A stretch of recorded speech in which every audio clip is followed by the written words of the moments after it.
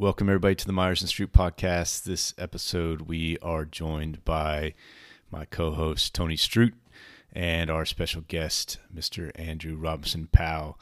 I would say majority of this podcast is dedicated to the Guillotine format. We go through some lessons learned from our first go-round last year, and then we explain really some of the formats we're trying to push out this coming year, assuming we have an NFL football.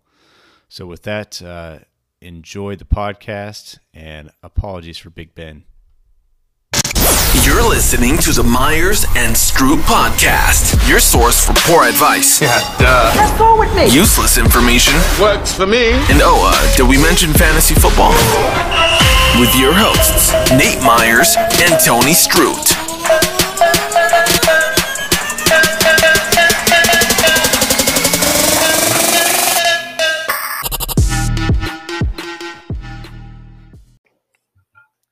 It's go time.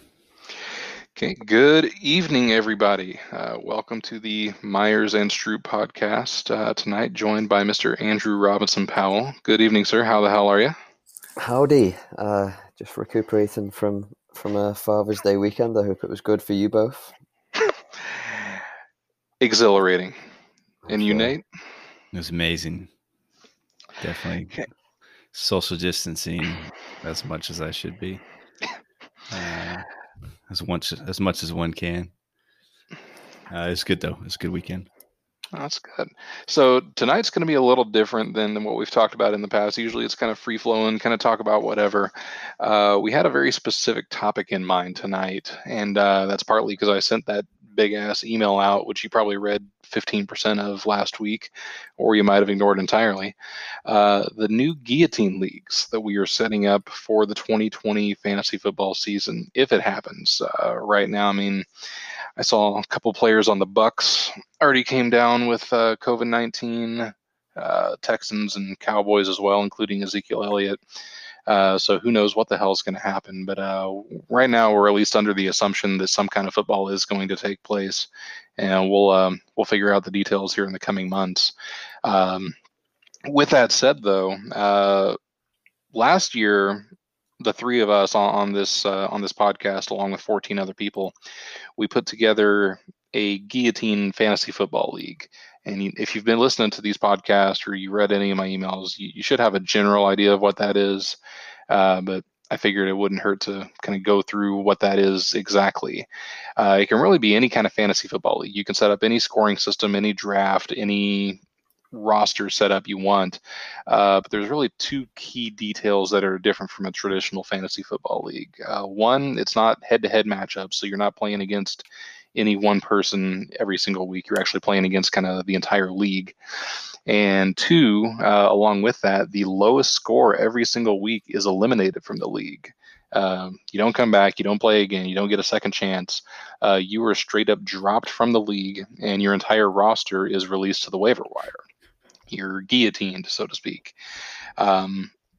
That really creates a really interesting ultimatum for a lot of teams where they have to treat every single week as this can be my last. You can finish your damn season in September or October or November.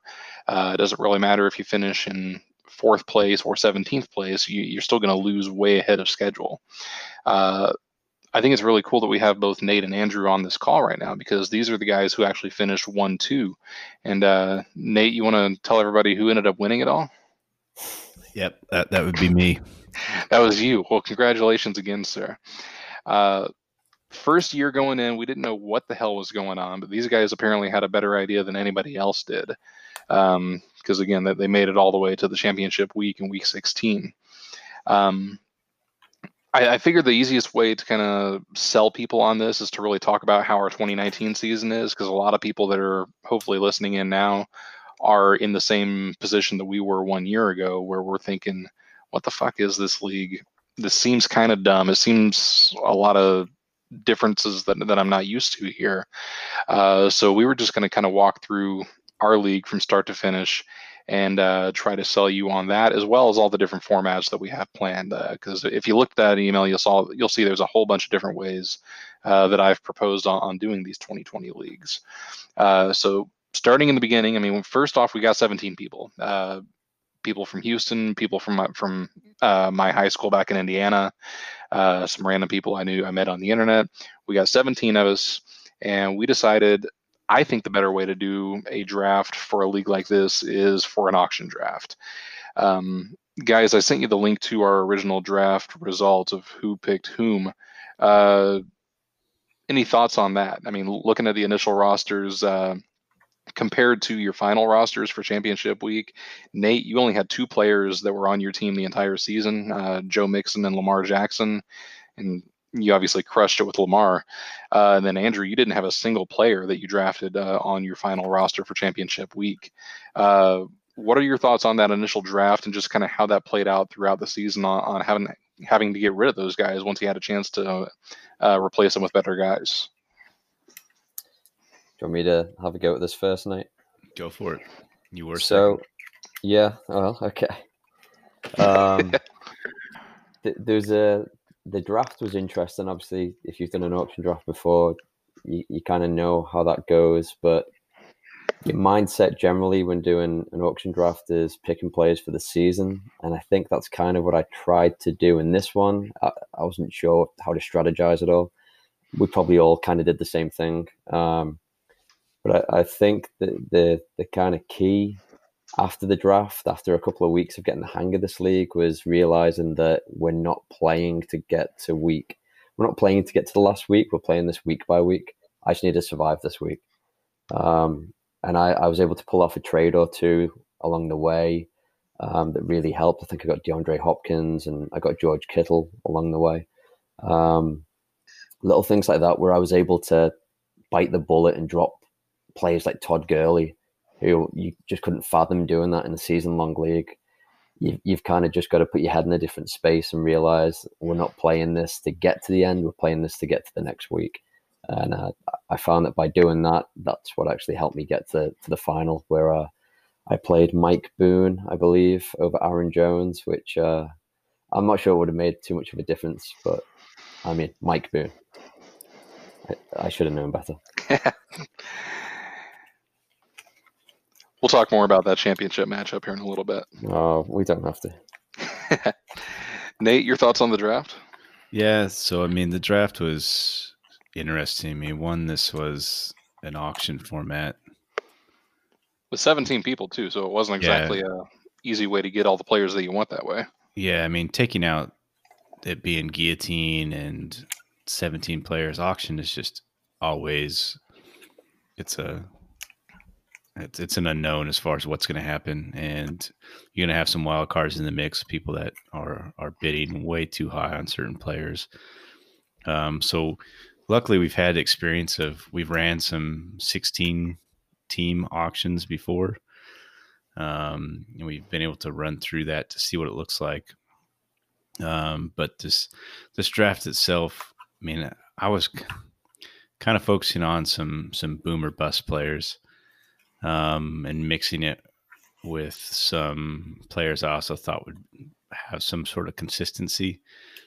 As Andrew mentioned, you know, my goal wasn't to build this initial roster, to draft a roster that's going to win it all, but I did want to make it through to at least mid-season to give myself an opportunity to pick up some players on the waiver wire.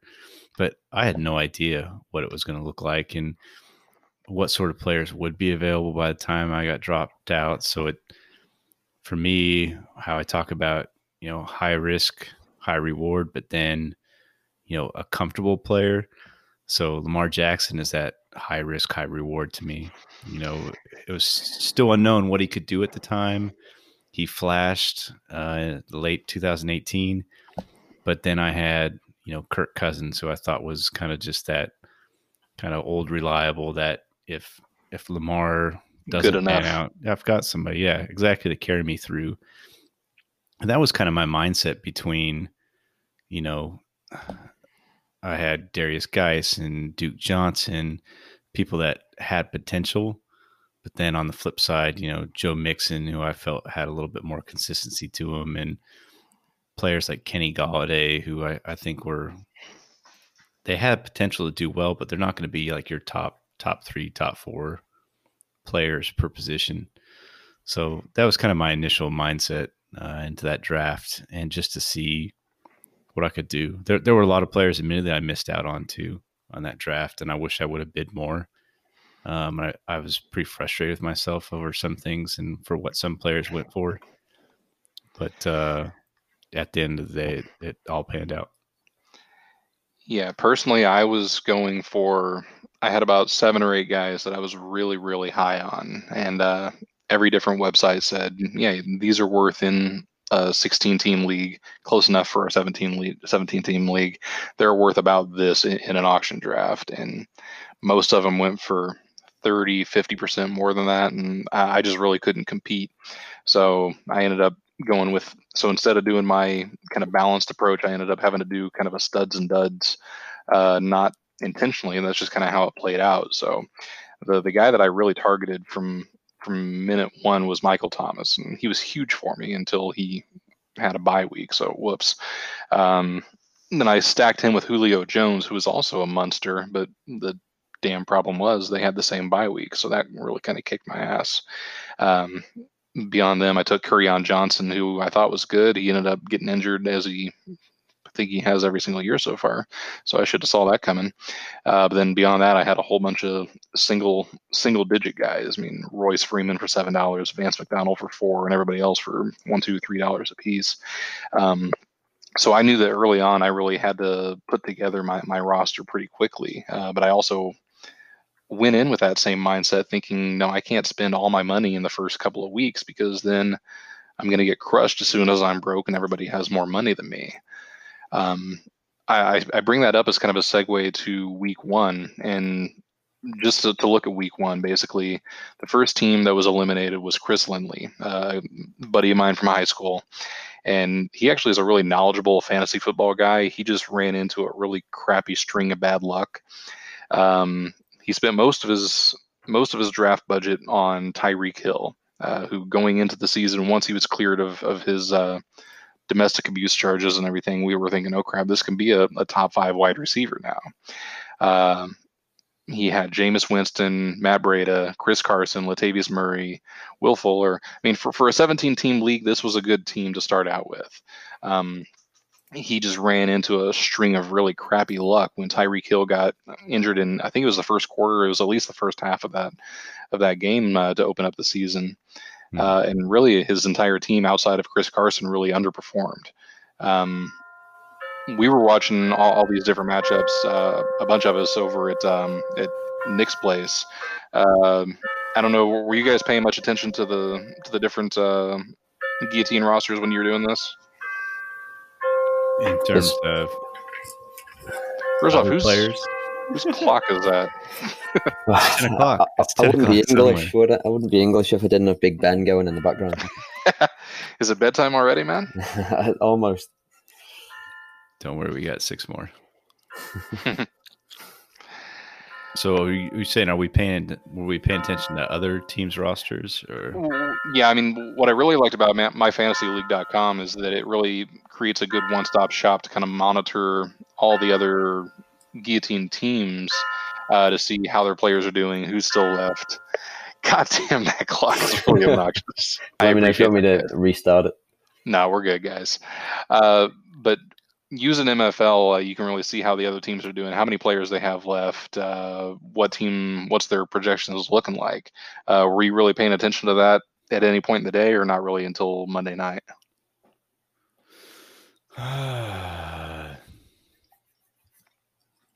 If you can't remember, then that's cool too, because it really wasn't the most exciting week, just because Chris was kind of lower than everybody else, so it wasn't as dramatic as other weeks were. I mean, I was still paying attention. I can't remember where in the fold I was sitting. It looks like I wasn't in the bottom 5, so I don't think I was really stressing that week one. Actually, you both of you bastards finished first and second. Andrew first, Nate second. So you had nothing to worry about.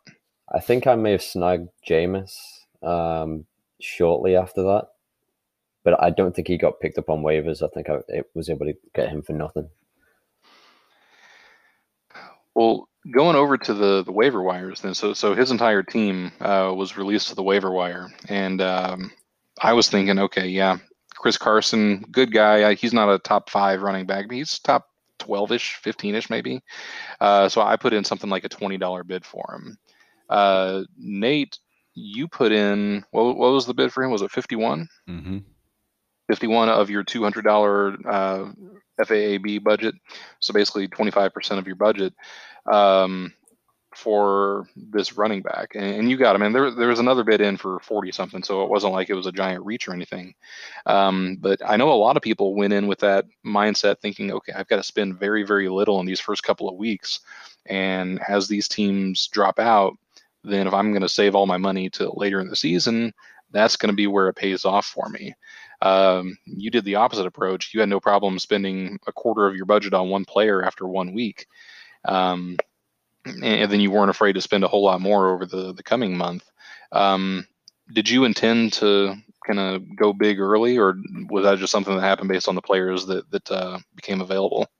No, that was 100% intentional. And I know I've talked on it on some of our previous podcasts. So if people want to roll their eyes and some going over it again, but I think at that point in time, this was our first waiver wire pickup and our first opportunity to really make a move on some players. So for me, I did need a running back. I felt like Chris Carson was good enough that he was going to be solid enough to carry me through to hopefully with tight end with Mixon, to the middle of the season, hopefully.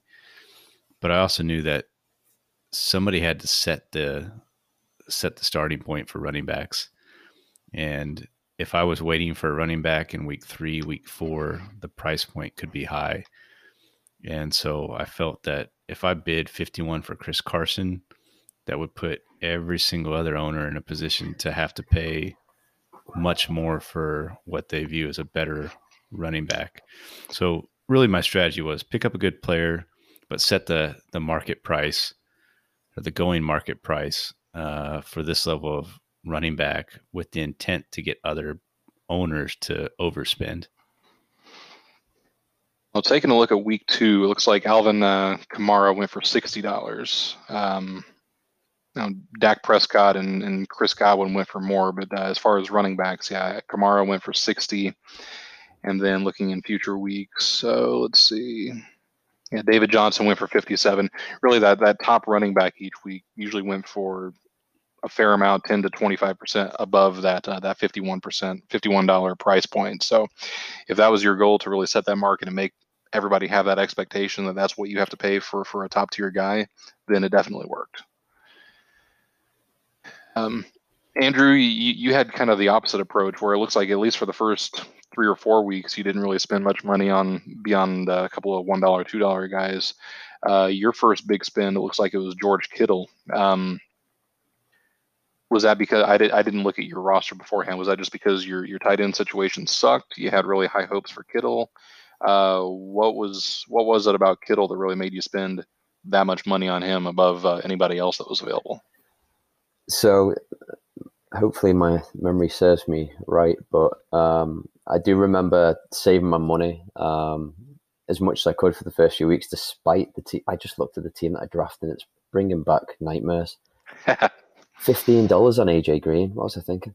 Hey, if he would have played, it could have played off. But yeah, if only. But I kind of figured that at that point, he's the number one tight end in the league. I had money to spare. I don't know who my tight end was at that time, but it was obviously bad. It looks like it was Eric Ebron and Trey Burton were the tight ends that I drafted. So obviously I had a big hole in my team right there, and I felt like I can fill it by just spending big on one player. Hopefully he stays healthy for the rest of the season, and I don't have to worry about it again.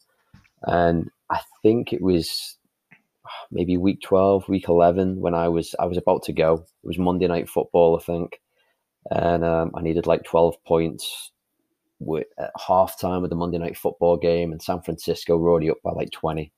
And it's like they're just going to get to a point here where they bench players, and they came out the second half, and Kittle caught a pass and then ran it in for about 80 yards. It was outrageous.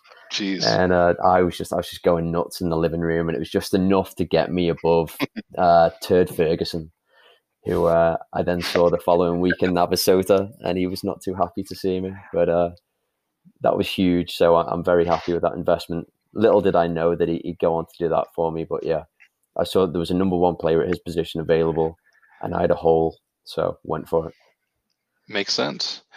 Now, so around that same point that you put that big bid on Kittle, week 4 was the first time that we had a really close matchup for that final cut at the bottom of our rosters. It was between Clayton and looks like Jared Poole. They finished within 1 point of each other, 76 and change to 75 and change. Clayton started the Colts defense, and I could have told you don't do that, at home against the Raiders. And the Raiders at that point, not exactly a great team, but still the Colts defense was kind of garbage. So they put up -1 fantasy point. And he stashed the Seahawks defense on his bench, which actually put up 14 points on the road against the Cardinals. The only reason I'm bringing this up is to say that really every single decision that you make on these rosters can be the difference between ending in week 4 and potentially winning the whole damn thing. So if he just started his other defense, he would have at least lived to see one more week. We went through a whole bunch more weeks. Other players got cut, got picked up, close matchups, blowouts, whatever. We're going to fast forward 5 weeks until when my damn season came to an end. I built up a pretty decent team. I'd like to say so, at least. I was really happy with how they were playing, and I still had a decent amount of FAAB left. I really just needed to get past 1 week. And I said after the draft, this was what I really needed to plan around. Week 9, the the Saints and the Falcons, among other teams, were on bye. So my wide receiver trio of Michael Thomas, Julio Jones, and Calvin Ridley were all not playing. I had a couple of backups. DJ Chark was actually a superstar for parts of the season. Then he was one of those studs and duds guys. He'd put up 25 points 1 week and then 4 the next. I really hoped he would be the 25-point guy this week, but of course he ended up putting up 5 point something. So I started him, Robbie Anderson, and Golden Tate. Not exactly a formidable trio. I was hoping that'd be at least good enough for not last place, but that didn't happen. I was going up against Ashton and also Bryce. We were all kind of neck and neck going into Monday Night Football, and Bryce got ahead early, and toward the end of the game, Ashton had Amari Cooper, who had a late, I think it was a fourth quarter touchdown to pass me for good, and then he made it at least until the next week. There was a damn Golden Tate reception that it looked like he could have just kind of put his arm across the goal line to go for a touchdown. That would have saved me. All these woulda, coulda, shouldas. It ended up killing me, and I was punching holes in the wall. I wasn't, but I was really wanting to after that game, the way that it all played out. Nate, you ended up claiming Michael Thomas for $45 after that week, which was over 2/3 of your remaining free agent budget. You think he was worth it for you? Yes. I mean, it was just unfortunate for you. And I know you mentioned the woulda, shoulda, coulda, but I mean, I think he was like the league winner in terms of wide receivers. And he definitely was. I was very happy to get him. I knew he was going to be expensive. I was trying to time out and plan out if I did win him, how much that would leave me and what I think everybody else left in the league would have, and how I'm going to play this. You know, I think one other thing to note though, too, during that same week, I also got Calvin Ridley for $0. For next to nothing. Yeah. So I was easily, I mean, right off the bat, I was able to pull Michael Thomas and Calvin Ridley and cycle through and revive my roster a little bit in a time of need. And that was what just really, I mean, that pushed me quite a bit. Okay. 1 week later, this is actually the closest week that we had, and I was already eliminated, so I don't know if it was all that exciting for either of you guys, even though you weren't involved. But going into that Monday Night Football game, it looks like it was the Seahawks versus the 49ers.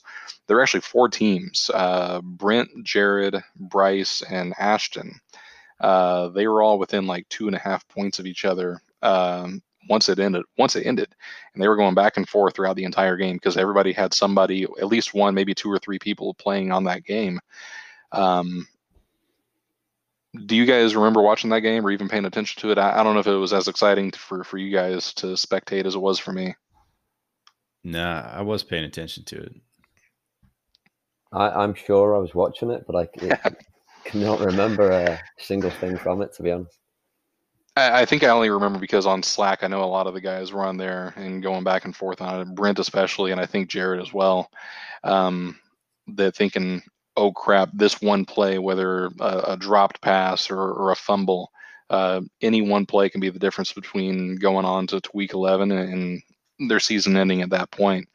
Ashton ended up, after knocking me out the previous week, he ended up being the low rung on the ladder this time. So he got knocked out there. But the other three guys, I think, went out in like back-to-back weeks shortly thereafter. So it wasn't exactly like they made it all that far. Going on to week 15. So now we're down to three people. It's both of you guys along with Nathan Brooks. And in a kind of surprising turn of events, and for background for anybody not aware, the original payout structure that we had was really just for first and second place. I forget the exact numbers, but it was like a 80-20 split for first to second. These guys apparently talked offline and came to an agreement saying, okay, we're going to have a three-way payout to ensure that everybody gets money. Do either of you guys want to man up to admitting who started that conversation, or you want to just keep that quiet? I don't know who wanted to start talking deals at that point. I'm fairly sure it was me that was driving that. Yeah. There's just a lot of effort put in there. This is, I mean, it's a lot of fun. It's a lot of excitement, but it's also a lot more work than a traditional league goes in, just because you have to pay attention to so much crap. So I guess you decided just that it was better for everybody to get something at this point, even if the first place payout wasn't as good. Well, for me, Tony, I think the one thing was, I don't know if you look at the week 14 results, but I damn near got eliminated that week. And you talk about by 4 points, 3.5 actually, But if you look at who was Salmon? Jared Salmon, a buddy of mine. Yeah. Okay, so Jared, that was one where he had Russell Wilson. Salmon. Okay. Yeah, you pronounce the L. Salmon, clammy, not the fish. Okay. Anyways, Jared. Jared S. Yeah, Jared S. So he had Russell Wilson, and I was watching that entire game, and Russell had probably one of the worst games. All he had to do, I think it was actually potentially the Monday night game, and I was only ahead of him going into that game by, I guess it would have been 15 points, and he had Russell Wilson, and I swear he had another player playing that game. Sunday night, it was Seattle at the Rams. Okay, at the Rams. So all Russell Wilson had to do was score, I think, like over 15 points, and I was done, eliminated. And that one, I think, went to the very end. Did it go to it? I think it almost went to overtime. No. You know what the score of that game was? Yeah, it's 28-12 Rams. Looks like it was. I was wrong. Not particularly close. 28-12 Rams. You said the Rams won? Rams won, yeah. It looks like, Russell Wilson really didn't do much of anything in the entire game. He didn't have a single touchdown pass. He had one. No touchdown passes, some rushing yards, nothing special. He only finished with 12 points and change in fantasy production. Well, I'm fairly certain that at the very end of the game that Russell Wilson got the ball back, was making a push at the very end there. And I know I was on edge watching to see what was going to happen. And luckily it kind of went in my favor. But that's kind of what drove that conversation the next week. It's like, okay, we're down to 3. Let's at least, I want to make like at least my entry fee back. Sure. And that's what drove that. Yeah, I think when you put the email out initially, it was the 3rd place and 2nd place. The difference wasn't too significant. So we took quite a bit from 1st place, but I'd pay them. But then we negotiated a little bit. We went back and forth between the 3 of us. And I think we fell on a ratio that we all kind of thought was fair, because I just didn't, in my head, I was like, if we've gone all this way, I want the winner to get some good winnings. Because it was grueling for the 3 of us. So I think we ended up on a ratio of like maybe 70% to 1st place and then 20-10, something like that for 2nd and 3rd. But I think we just wanted to ensure that after the time we'd put in, if you won this thing, you won some good money. No, and I mean, historically, I am entirely opposed to deals to kind of split it up and pay more people out. But in this league, especially, once I saw that you guys decided on that, I was like, damn, that's probably a good idea.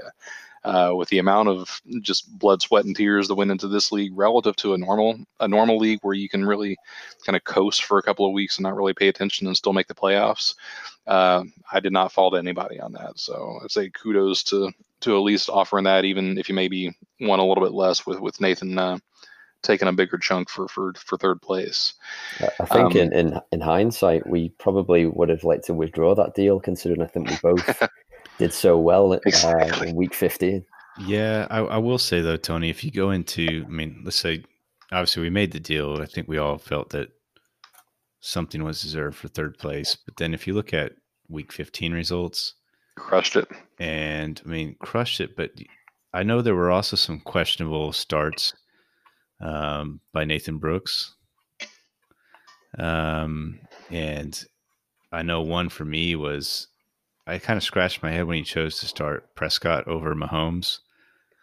That was a questionable move. I think that I was just really confused on that, because I think it was Dak playing away and Mahomes playing at home at the time. Dak at home against the Rams, and Mahomes played at home against the Broncos. Okay. And I don't know. To me, I would have rather gone with the Mahomes, but I know he had Cooper and I think he had Zeke Elliott as well. That's a really Dallas heavy. If Dallas offense fails, your team is failing. All in, yeah. Yeah, and I think that, and I mean, it looks like he benched Mark Ingram and Aaron Jones, which I don't know their matchups, but I mean, obviously when you've got Dalvin Cook, Austin Eckler, Ezekiel Elliott, those are probably the right calls. But I do remember kind of scratching my head about the whole Dak over Mahomes. Okay, well, segue on head scratchers. Week 16, Nathan's out, down to you two. You both have ridiculous teams. Tons of other guys that would start on any other fantasy football league, or even just sitting on the waiver wire, not even worthy of being on your bench. You both started a 3rd running back in your flex spot over another wide receiver or a tight end. That was effectively Joe Mixon for Nate. And then Andrew, you went with Mike Boone of the Vikings, third string running back, because Dalvin Cook was out, so was Madison. It was a ballsy pick. It obviously didn't work out for you, but what was your thinking that week? I remember that he was a popular pickup just because of the guys ahead of him were out. But what was your thinking on going with him over other options on your roster like Le'Veon Bell, Jarvis Landry, Brashad Perriman? I'm not sure if you've got it there with you, but do you have the matchup that Minnesota had that week? I can find it real quick. Because I think that was it a favorable situation? I'm pretty sure that was week 16. That was playing against the Packers. Packers, yeah. Yeah, and I'm not sure. Maybe it was the Packers' run defense wasn't so good at that time of the year, but 21st. I'm in the car driving to work every day, and I'm listening to all these podcasts and trying to absorb all this advice. And it was Mike Boone this, Mike Boone that, Mike Boone this, and Well, in the previous week, Mike Boone actually had 20 points and change against the Chargers, so he actually came off of a pretty good week going into that. So Yeah, which more than likely led to my decision as well. The part that was killing me was I think that I didn't play Aaron Jones, who went off on he may have went off in the exact same game. Unfortunately, I think that it wouldn't have mattered. I still think Nate would have beat me, and I was okay with that. I was at peace then because it was Aaron Jones. Oh, or did you pick Aaron Jones, actually, Nate? I think you may Nate have had Aaron jumped in that Jones. day. Yeah, he was when I saw that you moved to Mike Boone, Yeah. that's when I picked up Aaron just in case you had any last minute changes of heart. And I did, but I'm not sure I would have acted on them. But I saw that Aaron Jones was available throughout the day, and I was weighing it up, and then you took that option away from me. And then I think Jones may have had like 3 touchdowns that night or 2 touchdowns. But again, I think I did the math, and it wouldn't have mattered, and I slept better at night knowing I lost. But Well, if we back out what Boone scored, and so that would drop you to what 139, and then back out what I had with Devontae Adams. So that puts me at 144, I think. So it was pretty close going into that game.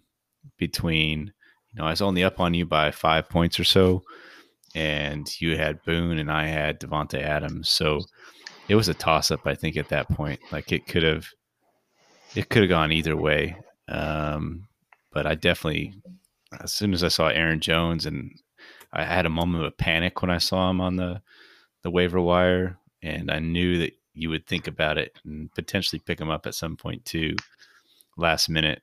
That's when I snagged him and threw him on there. But even then, man, like I know you had a crap game for Mike Boone and even DeAndre Hopkins, who was a pretty pivotal all season long, only scored 3 points in that championship matchup. But I thought I had great matchups with Chris Carson. He scored 9 points. Zeke Elliott, 13. Joe Mixon, 9. Just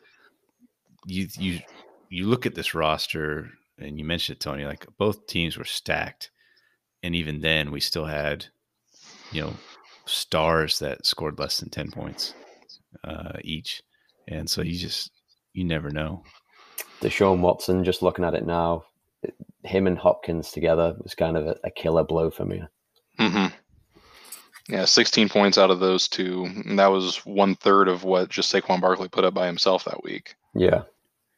Yeah. So that was another thing with, because I want to say the Lamar Jackson and Michael Thomas, I think, played before Saquon did. Because I know that at one point I had a huge cushion, and I thought, okay, I'm good to go here. Like I've got such a huge padding, and then all of a sudden Saquon has a damn near 50-point game, and you were right back in it. It's like, God damn it! Like I can't break away from you, man. Like I must have done the math wrong, because it looks like if I had picked up Aaron Jones and started him over Mike Boone, it looks like I would have won.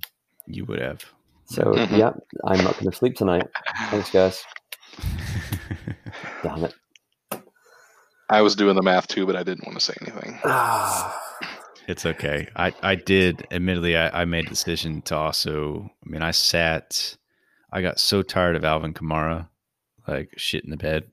Because I'm fairly certain the week before I started Kamara, let me check real quick. Week 15, I did start Kamara, and he let me down. I felt so good that he was going to be a good addition. And then going into this championship game, I was like, I'll start Chris Carson over Kamara. I like the matchup a little bit more at home versus the Cardinals. And then Kamara goes off. It's just like, oh. So you bring up the fact that you had Aaron Jones sitting on the waiver wire, and you were able to pick him up for nothing. Aaron Jones was the RB3 or RB4 last year. I mean, after Christian McCaffrey and then a couple other guys, I'm pretty sure he was the 3rd or 4th running back sitting on the waiver wire unclaimed. I mean, that just kind of says a lot about what the rosters look like toward the end. when there's all these guys sitting on the waiver wire that you can pick up for literally zero beyond just having to drop a player for it, that's one of the most difficult decisions, is trying to figure out which players would have to get cut to take them on. When I found this league format, that's what one of the biggest recommendations was, is don't fall into that trap of saying gigantic rosters where you can stash guys. One of the better strategies is to make people figure out who you have to cut toward the final couple of weeks. Can you guys recall any specific instances where you really had to drop a big name player? And if so, who was that, and did it work out for you? I think for me, I was stacked with running backs for like the last 5 weeks of the season. A few of them were there in my final squad of Saquon, McCaffrey, Derrick Henry, Le'Veon Bell. I think I may have had Eckler at some point. That's a hell of a combination.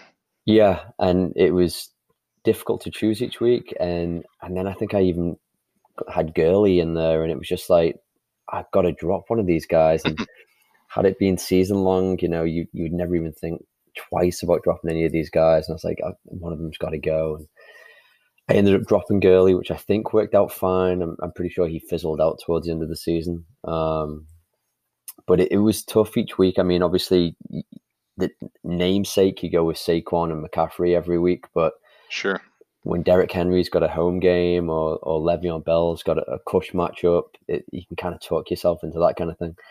And not to go back a few minutes to kind of discuss my biggest mistake of the season, but I think another thing that led to that decision of starting Mike Boone was, and this is only just looking at my lineup again, is I believe Derrick Henry was ruled out on the Saturday before. He was, yeah. And he was my starting running back. So okay, yeah, I'm just trying to justify the huge. So that led to the panic for Mike Boone. Got it. Yeah. Well, again, looking at Mike Boone's stats, I mean, like I said, he put up 20 points the week before and 27 or 29 points in week 17. It was just that one matchup against the Packers where he just shit the bed for you. Yeah. I think when I was watching the game, it was one of those where every time the offense had the ball, I was like, that's not Mike Boone in at running back. Where's Mike Boone? That's not Mike Boone in at running back. What about you, Nate? I mean, there weren't any... I don't think there were really any difficult decisions that I had. Some of it were bye weeks and just shifting some players around. I know, to me, it felt like everything just kind of lined out. Like when players got hurt, it was also when I needed to drop some players, or I also utilized that IR spot to help navigate and shift around players at the right time. So, if we eliminate the ability to do that in these leagues this year, which we need to, yeah, that's going to play a dynamic as well. Sure, that's going to play into it, because that essentially gave you an extra roster spot to help move people around as somebody that maybe you wanted to hold on to, or at least prevent somebody else from obtaining. And for anybody listening in, I just want to interject real quick. We discovered once the season began that My Fantasy League allows you to kind of stash a player on your injured reserve spot, even if they weren't injured. So once we found that it was an option, we didn't want to reject the possibility of using it. So we just let it slide. And that effectively created an additional roster spot. So if somebody was on a bye, or if they were knocked out for 1 week and you just you didn't want to drop them, that allowed you to basically have a sixth bench spot. And it was useful. Almost everybody took use of it.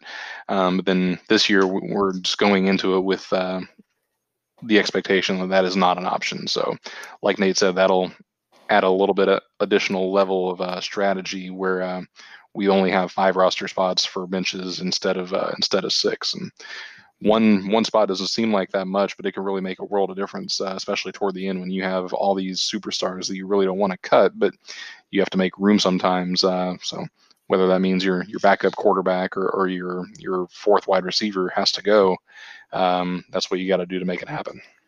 I will say, getting back about potential drops and stuff. I mean, you can look at what our draft roster was, and you can look at what our rosters look like in week 14, 15, and 16.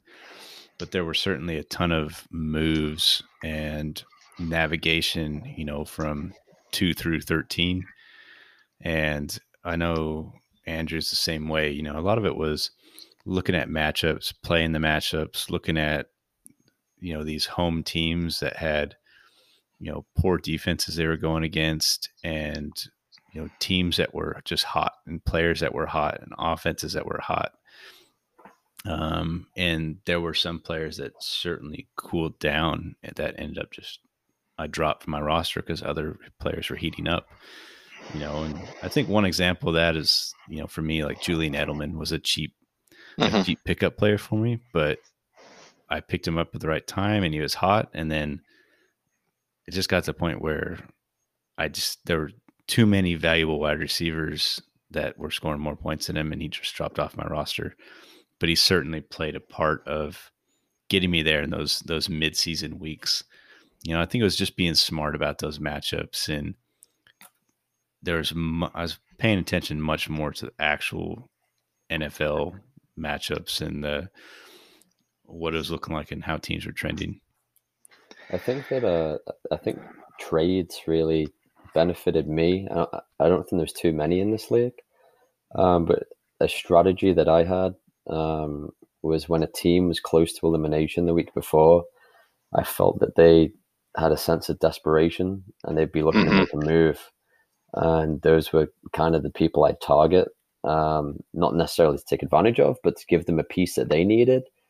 For a piece you just got to make them pay a premium for it, right? Exactly. Or I get something in return I don't need right now, but in a few weeks it's going to be huge for me.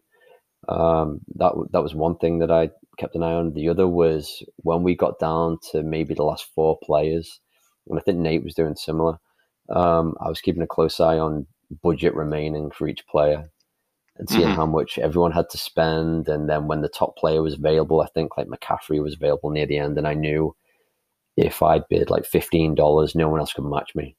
But at the same time, it would leave me with like $3 left over the rest of the season. But it was one of them that you had to weigh up, but you've got to pay attention to the amount of money people have got left. I agree with that. And I think, when we got to at least the final 3, I knew how much you had, and I knew how much, let's see, who was actually in the final 3 with us? Nathan Brooks. Between the final 3 and week 14, when we had Jared in there with us, we knew exactly how much each other had. We knew once we got to the final 3 who was on the waiver wire. We knew what each team's needs were, so we knew who was going to be bidding on what, or what we think you would be bidding on what. So there was definitely some like cat and mouse like strategy there of like, okay, I think he will need this player. This is how much he's going to bid. I know he's smart. He's going to save probably $1 or $2 here, so I'm going to max bid because I think I can overpower him. Because it was a bit chessish, I think in the end, and you did have to. You had to take some risks, and maybe I'm crazy. Maybe I was totally overthinking this, but I feel, Andrew, you had some of the same thoughts going through in those final couple weeks, and knowing that like there was a huge advantage to at least having, even if it's $1 or $2 going into that final week, just for me to pick up somebody over whoever I'm going against. Yeah, big time. And then the frustrating part would be waking up the next day and seeing who you've got and seeing that no one else bid on that player that you thought there'd be a lot of competition for, and you spent $6 on him or something like that. Oh shit. So you make a good point. So that was one thing I completely forgot about. So the FAB system, Tony, I thought was great, and be able to tier it, and basically where we can make multiple bid scenarios. Conditional bids. Yeah. Conditional bids. That was great. I think the funnest part of my day though too, and I can't tell you how many times I was doing this while I was driving to work, was as soon as, I think it was was it 7 o'clock in the morning? 7 a.m. I think so, yeah. As soon as 7 a.m. hit and all the bids processed and were awarded, then it was just like, try to vulture whoever's left. Oh my God. And there were so many times there were players that was like, how is this person here? and it was just I like I trying to made it a claim. point to get into the office at 6:45 in the morning on Wednesdays, so I can get into the exact same thing. There were like 3 or 4 of us doing the exact same strategy. I know Andrew was because he I was think it was the right 3 of us, yeah. I bet if you could pull up the activity for that time period for each week, it would be at its peak. It's 7:01, 7:02 Yeah. every morning. Yeah, I am kind of curious because those weren't waiver ad drops. Is that what they were? We received individual emails for pickups. Okay. So if you just look in your whichever email you use for that, that'll show up. It's coming through at 7 o'clock, 7:01, 7:02 every Wednesday morning. I feel like I remember getting a message from Tony at like 7:05 one week saying, USOB, you got Daniel Jones like 2 minutes ahead of me or something. And then I don't even think I played Daniel Jones that week, just to spite you.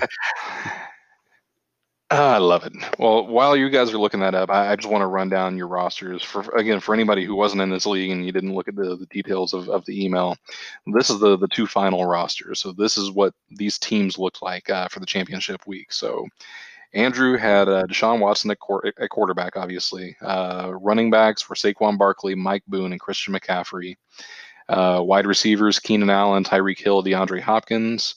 George Kittle as tight end, and then the New England Patriots defense, which was the number 1 defense by a large margin last year. And then you had guys like Le'Veon Bell, Derrick Henry, Jarvis Landry, Brashad Perriman, and Darren Waller all sitting on his bench. Nate Myers, meanwhile, has Lamar Jackson starting at quarterback, Chris Carson, Zeke Elliott, and Joe Mixon as his 3 running backs. And we mentioned before that the third running back is basically the flex that they used. 3 receivers were Devontae Adams, Julio Jones, and Michael Thomas. Travis Kelce as the tight end. So again, tight end 1 versus tight end 2 on these teams. And then the Ravens defense, which is another top 3, top 4 defense. Bench of Russell Wilson, Leonard Fournette, Aaron Jones, Alvin Kamara, and AJ Brown. I mean, just looking at the benches for these guys, anybody would love to have any 2 or 3 guys as some of their best starters in a normal fantasy league. These guys weren't even good enough to get the start on your teams. So I think one of the most fun things from a spectator point of view was watching the waiver claims from week 15 to week 16 when the third team, Nathan Brooks, was eliminated. And you guys kind of scavenged over him with your $1 or $2 bids. And compiling a third of the best players in the league to kind of fight over among the 2 of you, and then to put together your final rosters for that championship week. I mean, I've got to imagine your mindsets going into that. I mean, you had to realize that basically half of his team should belong on your team, and the other half goes on the other team. Do you guys remember much of, did you have a ton of conditional bids in place for that? What strategy did you have go in, just single in on one guy, or did you say, let me just put in claims for everybody and just see what happens? I think we were limited with our budgets, if I remember right. I think I had. You both only had a sure, couple dollars left, yeah. So yeah, you probably had to do a lot of $0 bids. Exactly. I think I had like $3 maybe, and Nate had 5. I know he had more than me going in, but I think I had 2. Oh, okay, then maybe I had 1 or 0 actually, because I may have gone all in on McCaffrey the week before or whatever. But I don't so much remember one single player going for, because I feel like I had a strong basis going in. But again, I think that Derrick Henry injury on that Saturday, I think I kind of knew going into that week there was something up with him. He may have left the game early the week before. So I knew that was a position I may have to replace. But the rest of the team, I'm not sure if there was anyone really who I picked up in that last week going into it. I'm looking at it now. It looks like most of your players you got for $0, but you spent $1 on Brashad Perriman. That's when he was hot towards the end of the season when all the Bucs receivers were down. Yeah, which I don't know. So I know the week that I guess when Nathan Brooks got eliminated, that's looking back at the roster. So I picked up Russell Wilson for free, Julio Jones for free, but I dropped Odell Beckham. I've got Leonard Fournette, and I dropped Miles Sanders. I picked up Zach Ertz, and I dropped Mark Andrews. And that's my goal was to see what I could get for free, knowing that Andrew had some needs. And I think maybe this was going into week 3 or the final 3. Because I know I wanted Andrew to hopefully spend everything he had so that going into, if I made it to the final matchup, I wanted $2. And I ended up using that on Zeke Elliott going into that final game and picking up some other players for Kelsey for $0, AJ Brown for $0, and Aaron Jones for $0. But there definitely was some weird moves at those last couple of weeks. A lot of second guessing for sure. Yeah. Well, ultimately, like I said, you guys made it to the damn very end, and kudos to both of you, and slightly more to Nate for winning the whole damn thing. So again, congrats, gentlemen, and enjoy your money. Yeah, that was spent the first week of COVID, so that was 1 week's worth of Disney World. Yeah. Oh, that was right at the very beginning of COVID. Now that in hindsight, I think about it, yeah. Yeah, that was about alcohol funds for a week. All right, so moving on to 2020, it's a very much an if not a win at this point. It just seems like there's a lot of stuff up in the air, but we're also slightly optimistic. I mean, they just announced today that baseball's coming back on possibly my birthday on July 23rd, so here in about 1 month. So we're going to keep our fingers crossed that the football season happens as well. I've already emailed the league details to pretty much anybody who would be listening, especially this far into this podcast. There's 13 different kind of guillotine leagues that I would like to do. I mean, there's the classic guillotine league, which is basically what we did last year with an auction draft and nothing fancy. There's some other simple, basic ones with this guillotine idea. I mean, there's one with just a snake draft instead of an auction draft. One that is simply an auto draft where you don't even have a draft to worry about. And there's some other ones that are a little bit more complex. Just by their names, there's the double dip, the survivor, the living dangerously ones. Most are $100 per team. A few of them are lower or higher. One's, I think, $40. The other one's for $250 per team. So I guess my question to you guys, again, this is just from my weird ass mind, and a little bit of feedback from some people on how to tweak some of these. Which of these, beyond the vanilla ones, just the basic classic snake and auto draft, which of those are most interesting to you, and why? And also for someone that's willing to give this a shot for the first time around, which of those kind of non-vanilla ones do you recommend that they give a shot on? Let's see. I know that I'm going to be in on Classic, and me and Nate were speaking earlier. I'm definitely going to try and get in on one of these snake ones, whichever one fills, probably, in case one of them doesn't. I kind of feel like there'll be a lot of value in snake drafts, but I could also get inside my own head and, I don't know, pick AJ Green again, something ridiculous. I do like the double dip. Seems interesting. I know that you were still working that one out as to how many versions of the same player.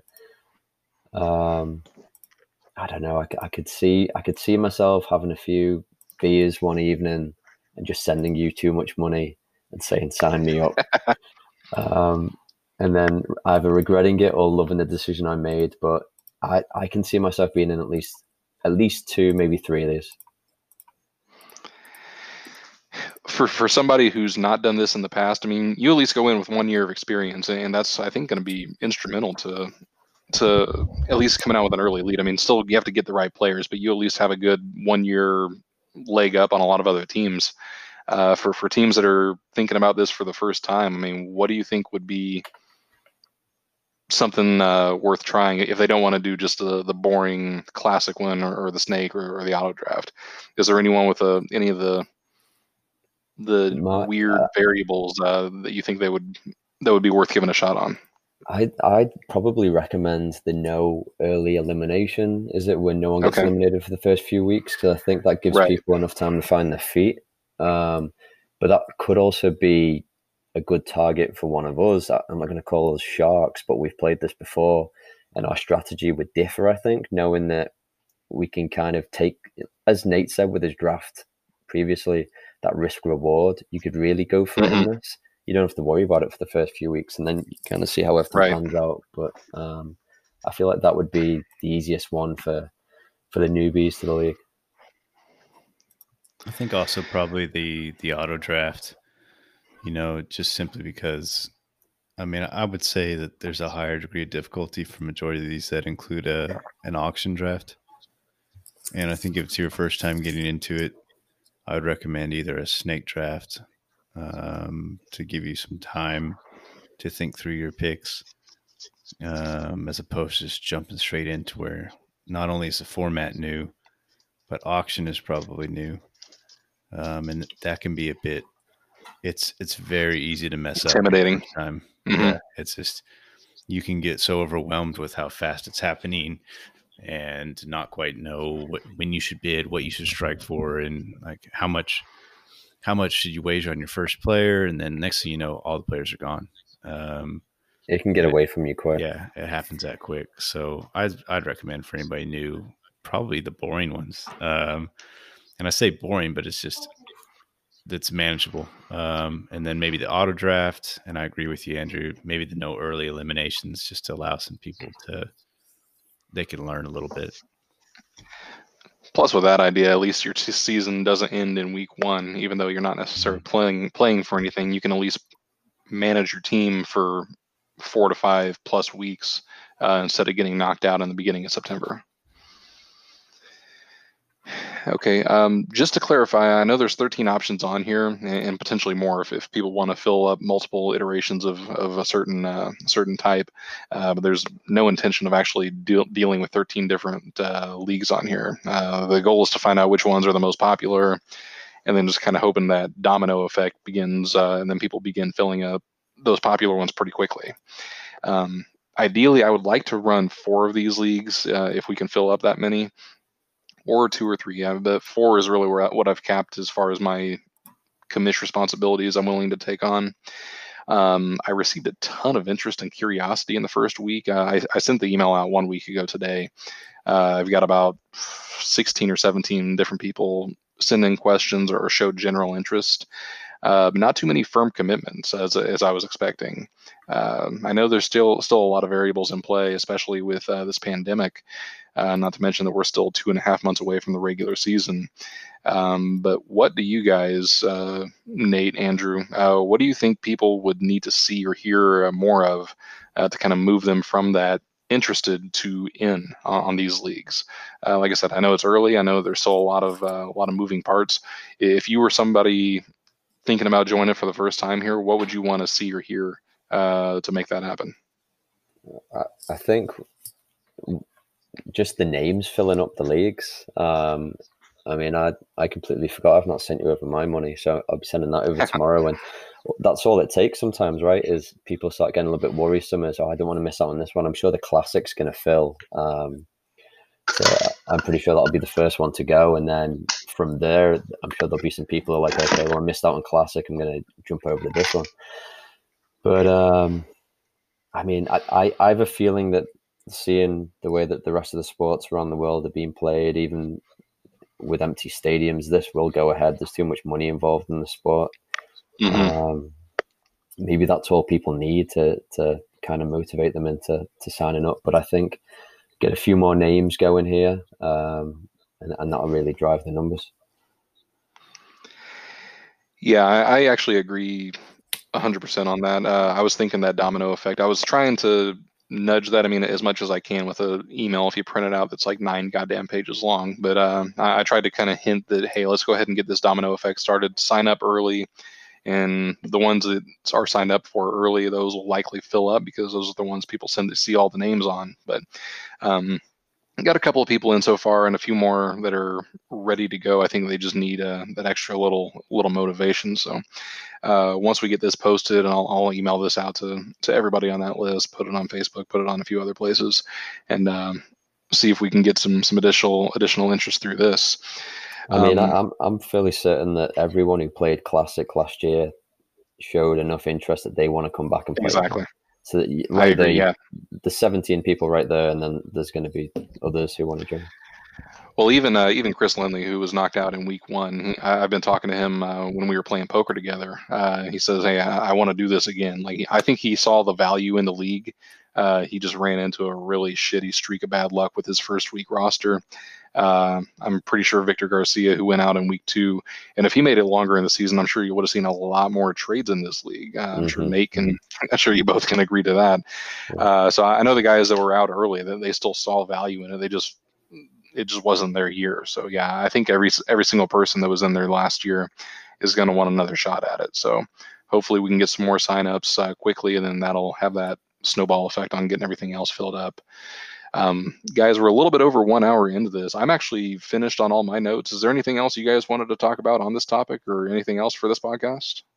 The only thing I had on Guillotine, so I guess a couple questions. I think definitely this podcast will help educate some people to walk through really our first season and first go with this.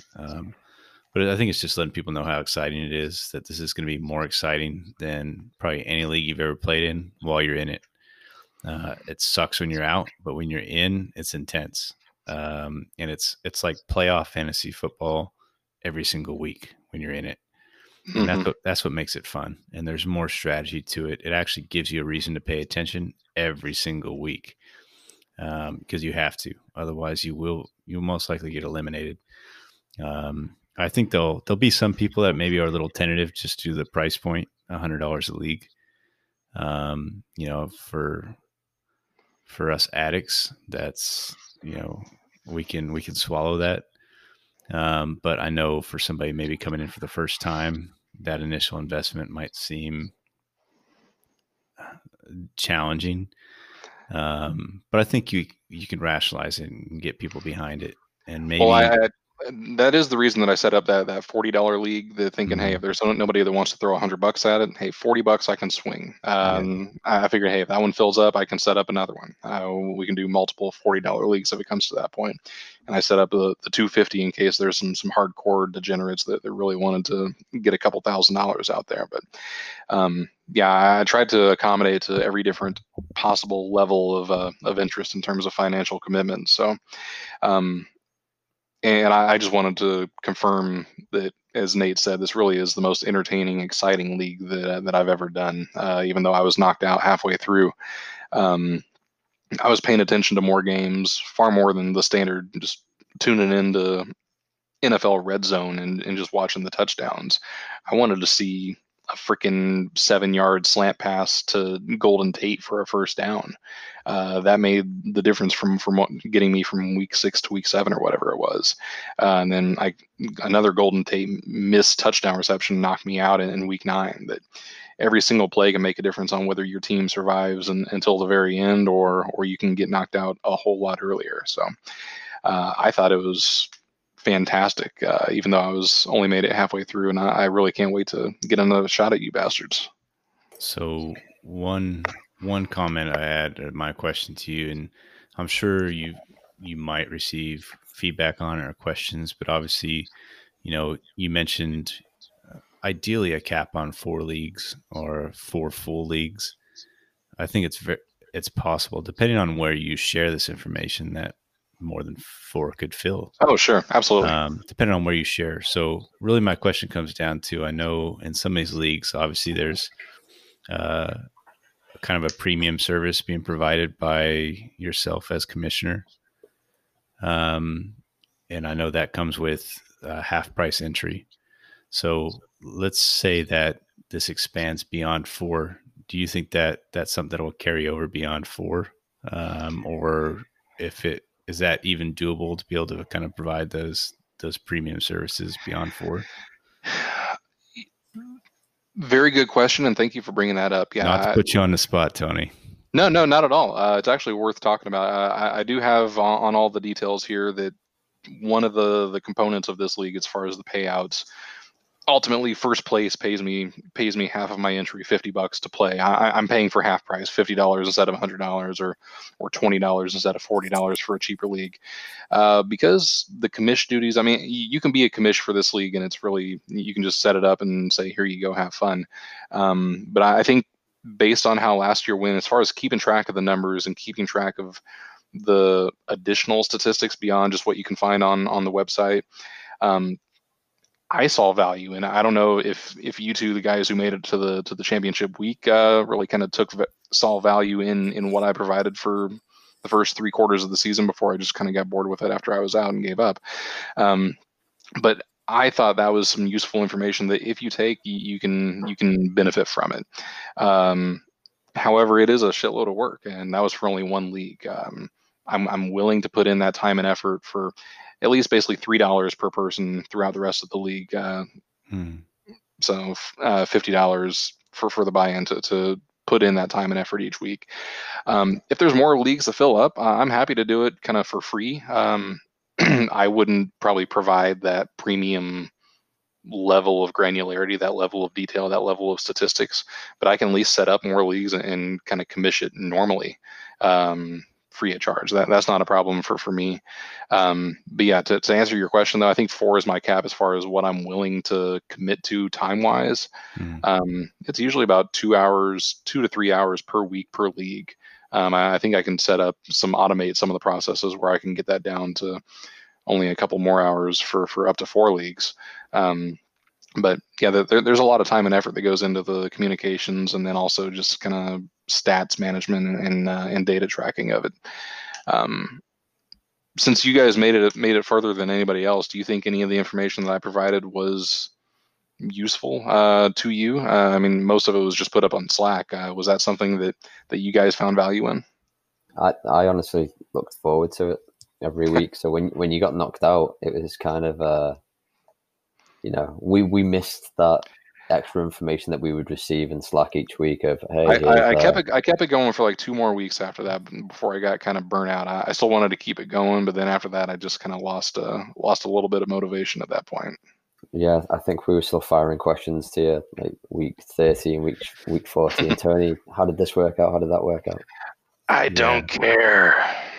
There was a ton of value in it. I know, like, kind of after you fell off, I know I kind of had to pick up the reins and send out information as far as where we were with fab budgets and who made what offers and what the current remainder was and average spend. But it wasn't the full detail analysis that you were doing. So I think, part of the reason for my ask is, one, knowing where the cap would be in terms of when is too much, Sure. How many leagues is too much, but also if you want to get people involved and to join this league, I think showing them what you were doing in the feedback on a week-to-week basis and how we're analyzing, these free agent pickups and the fab spends, and I think that's oh God. I'll mute me, Mike. Carry on. It's 11 o'clock. I think that's a good opportunity, Tony, too, to also showcase that value add, because I do think that is a value add to these leagues, as well as fun and exciting and complicated as they are. I think what you do and what you'll provide through the entire season helps pull everything together for some people. So being able to if you want to helps. take advantage of it, I think it can help. I know some people just said it wasn't for them. It didn't really pertain to them, or they didn't have the time or effort to dick with it. And if you do, I respect that. I know that Jared Salmon was one of those. He just was going on his phone. He never got on Slack. So the only reason I sent some of the emails out were to communicate with Jared. Mm-hmm. But I think everybody else in our league was on Slack where I was sending everything. And so Jared made it to the Final Four. So it's not like you can't get by without it, but at the same time, I think if you take advantage of that information, it's definitely going to help you more than it's going to hurt. Any other questions for you, sir? I don't know if Andrew's clock is done yet, or if he's still waiting on that to finish up. No, it didn't. It only just did the little sing song this time. There was no extra chimes for some reason.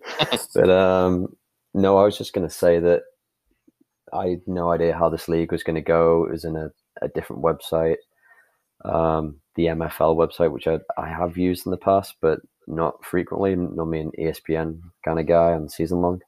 But I found that after week one, that the first app I was opening every Sunday was the MFL app before my ESPN app.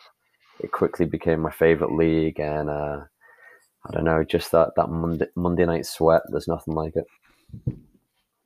I agree. Yeah. So Tony, if what is the game plan? Do you have any plans to potentially expand to people outside of our circle if I guess enrollment is not as high as we had planned? Well, I've thought about that, and honestly, I want to keep it at least kind of one layer deep as far as friends of friends. Like if I don't know them personally, at least somebody that y'all know. Mm-hmm. If we can't fill up 2 or 3, maybe 4 leagues with that group of people, I'm open to throwing this out there to the fantasy football subreddit and some other places on the internet. My concern there is that kind of opens up the potential for sharks. I mean, I don't know if somebody's going to really dick with something like this for only $1,000 or whatever it would end up being for the amount of effort. It's pretty decent. Mm-hmm. So I don't know if it would really attract the guys that are really trying to swindle you. However, yeah, if it comes to that point, I'm not opposed to soliciting kind of beyond our normal circle of guys and gals. Yeah, you mentioned that. I didn't even think about if you opened it up to general public or subreddits, forums. It would be very difficult also to manage if somebody purchased multiple teams in the same league. Good point. Yeah. That could also be something to be worried about. Mm-hmm. So just thinking out loud, but I agree. I think I want to share it with some of the people that I've played with in other leagues that we trust. It may not be on these email chains or, I know we've used Slack now as our central hub of information, and I love Slack. I love how it's been kind of pulling together these different leagues and tying in different groups from around. So sure.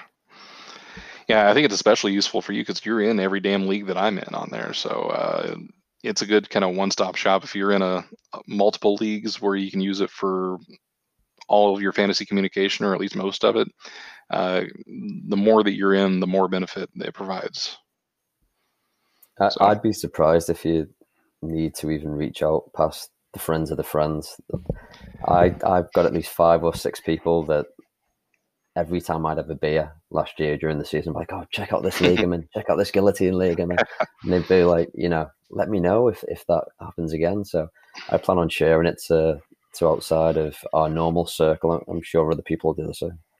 Well, once we get this podcast posted, hopefully, I'm guessing tomorrow, maybe the day after, when Nate has his audio ready, we'll get this email sent out as a reply to that email. So everybody will have access to all that information again. But hopefully we can start getting those signups pretty soon. And like we were saying before, if we can get that domino effect on getting those early signups, and that'll motivate everybody else to start moving forward as well. Mm-hmm. Sounds good. Yeah, I'll work. I'll get this podcast up and out. I'll have to do some editing of Big Ben, about 10 seconds of edit time. So keep it in a little bit. Yeah. I like it. Cheers, Andrew. You're welcome. We'll go from there. But I have nothing else. I know we've been on here for an hour and almost 20 minutes now. So, well, gentlemen, I do appreciate your time. Nate, Andrew, anything else you guys have before we wrap up? Just Nothing really. Get ready for next year, dude. It's fucking coming, man. It's coming. Bring it straight. Hey, all my little early stats on PFF's run defense, pass defense, players to avoid, players to target, I'll have that ready too. So if anybody's ready to take a look at that, I'm going to have that ready probably by the end of July. Awesome. Michael Thomas, Aaron Jones, I hit on both of them. Let's see if it works out again this season. But well, I'll be there to claim them. So. All right. Appreciate your time, guys. I'll talk to you soon. All right. Thanks. Night, guys. Take care.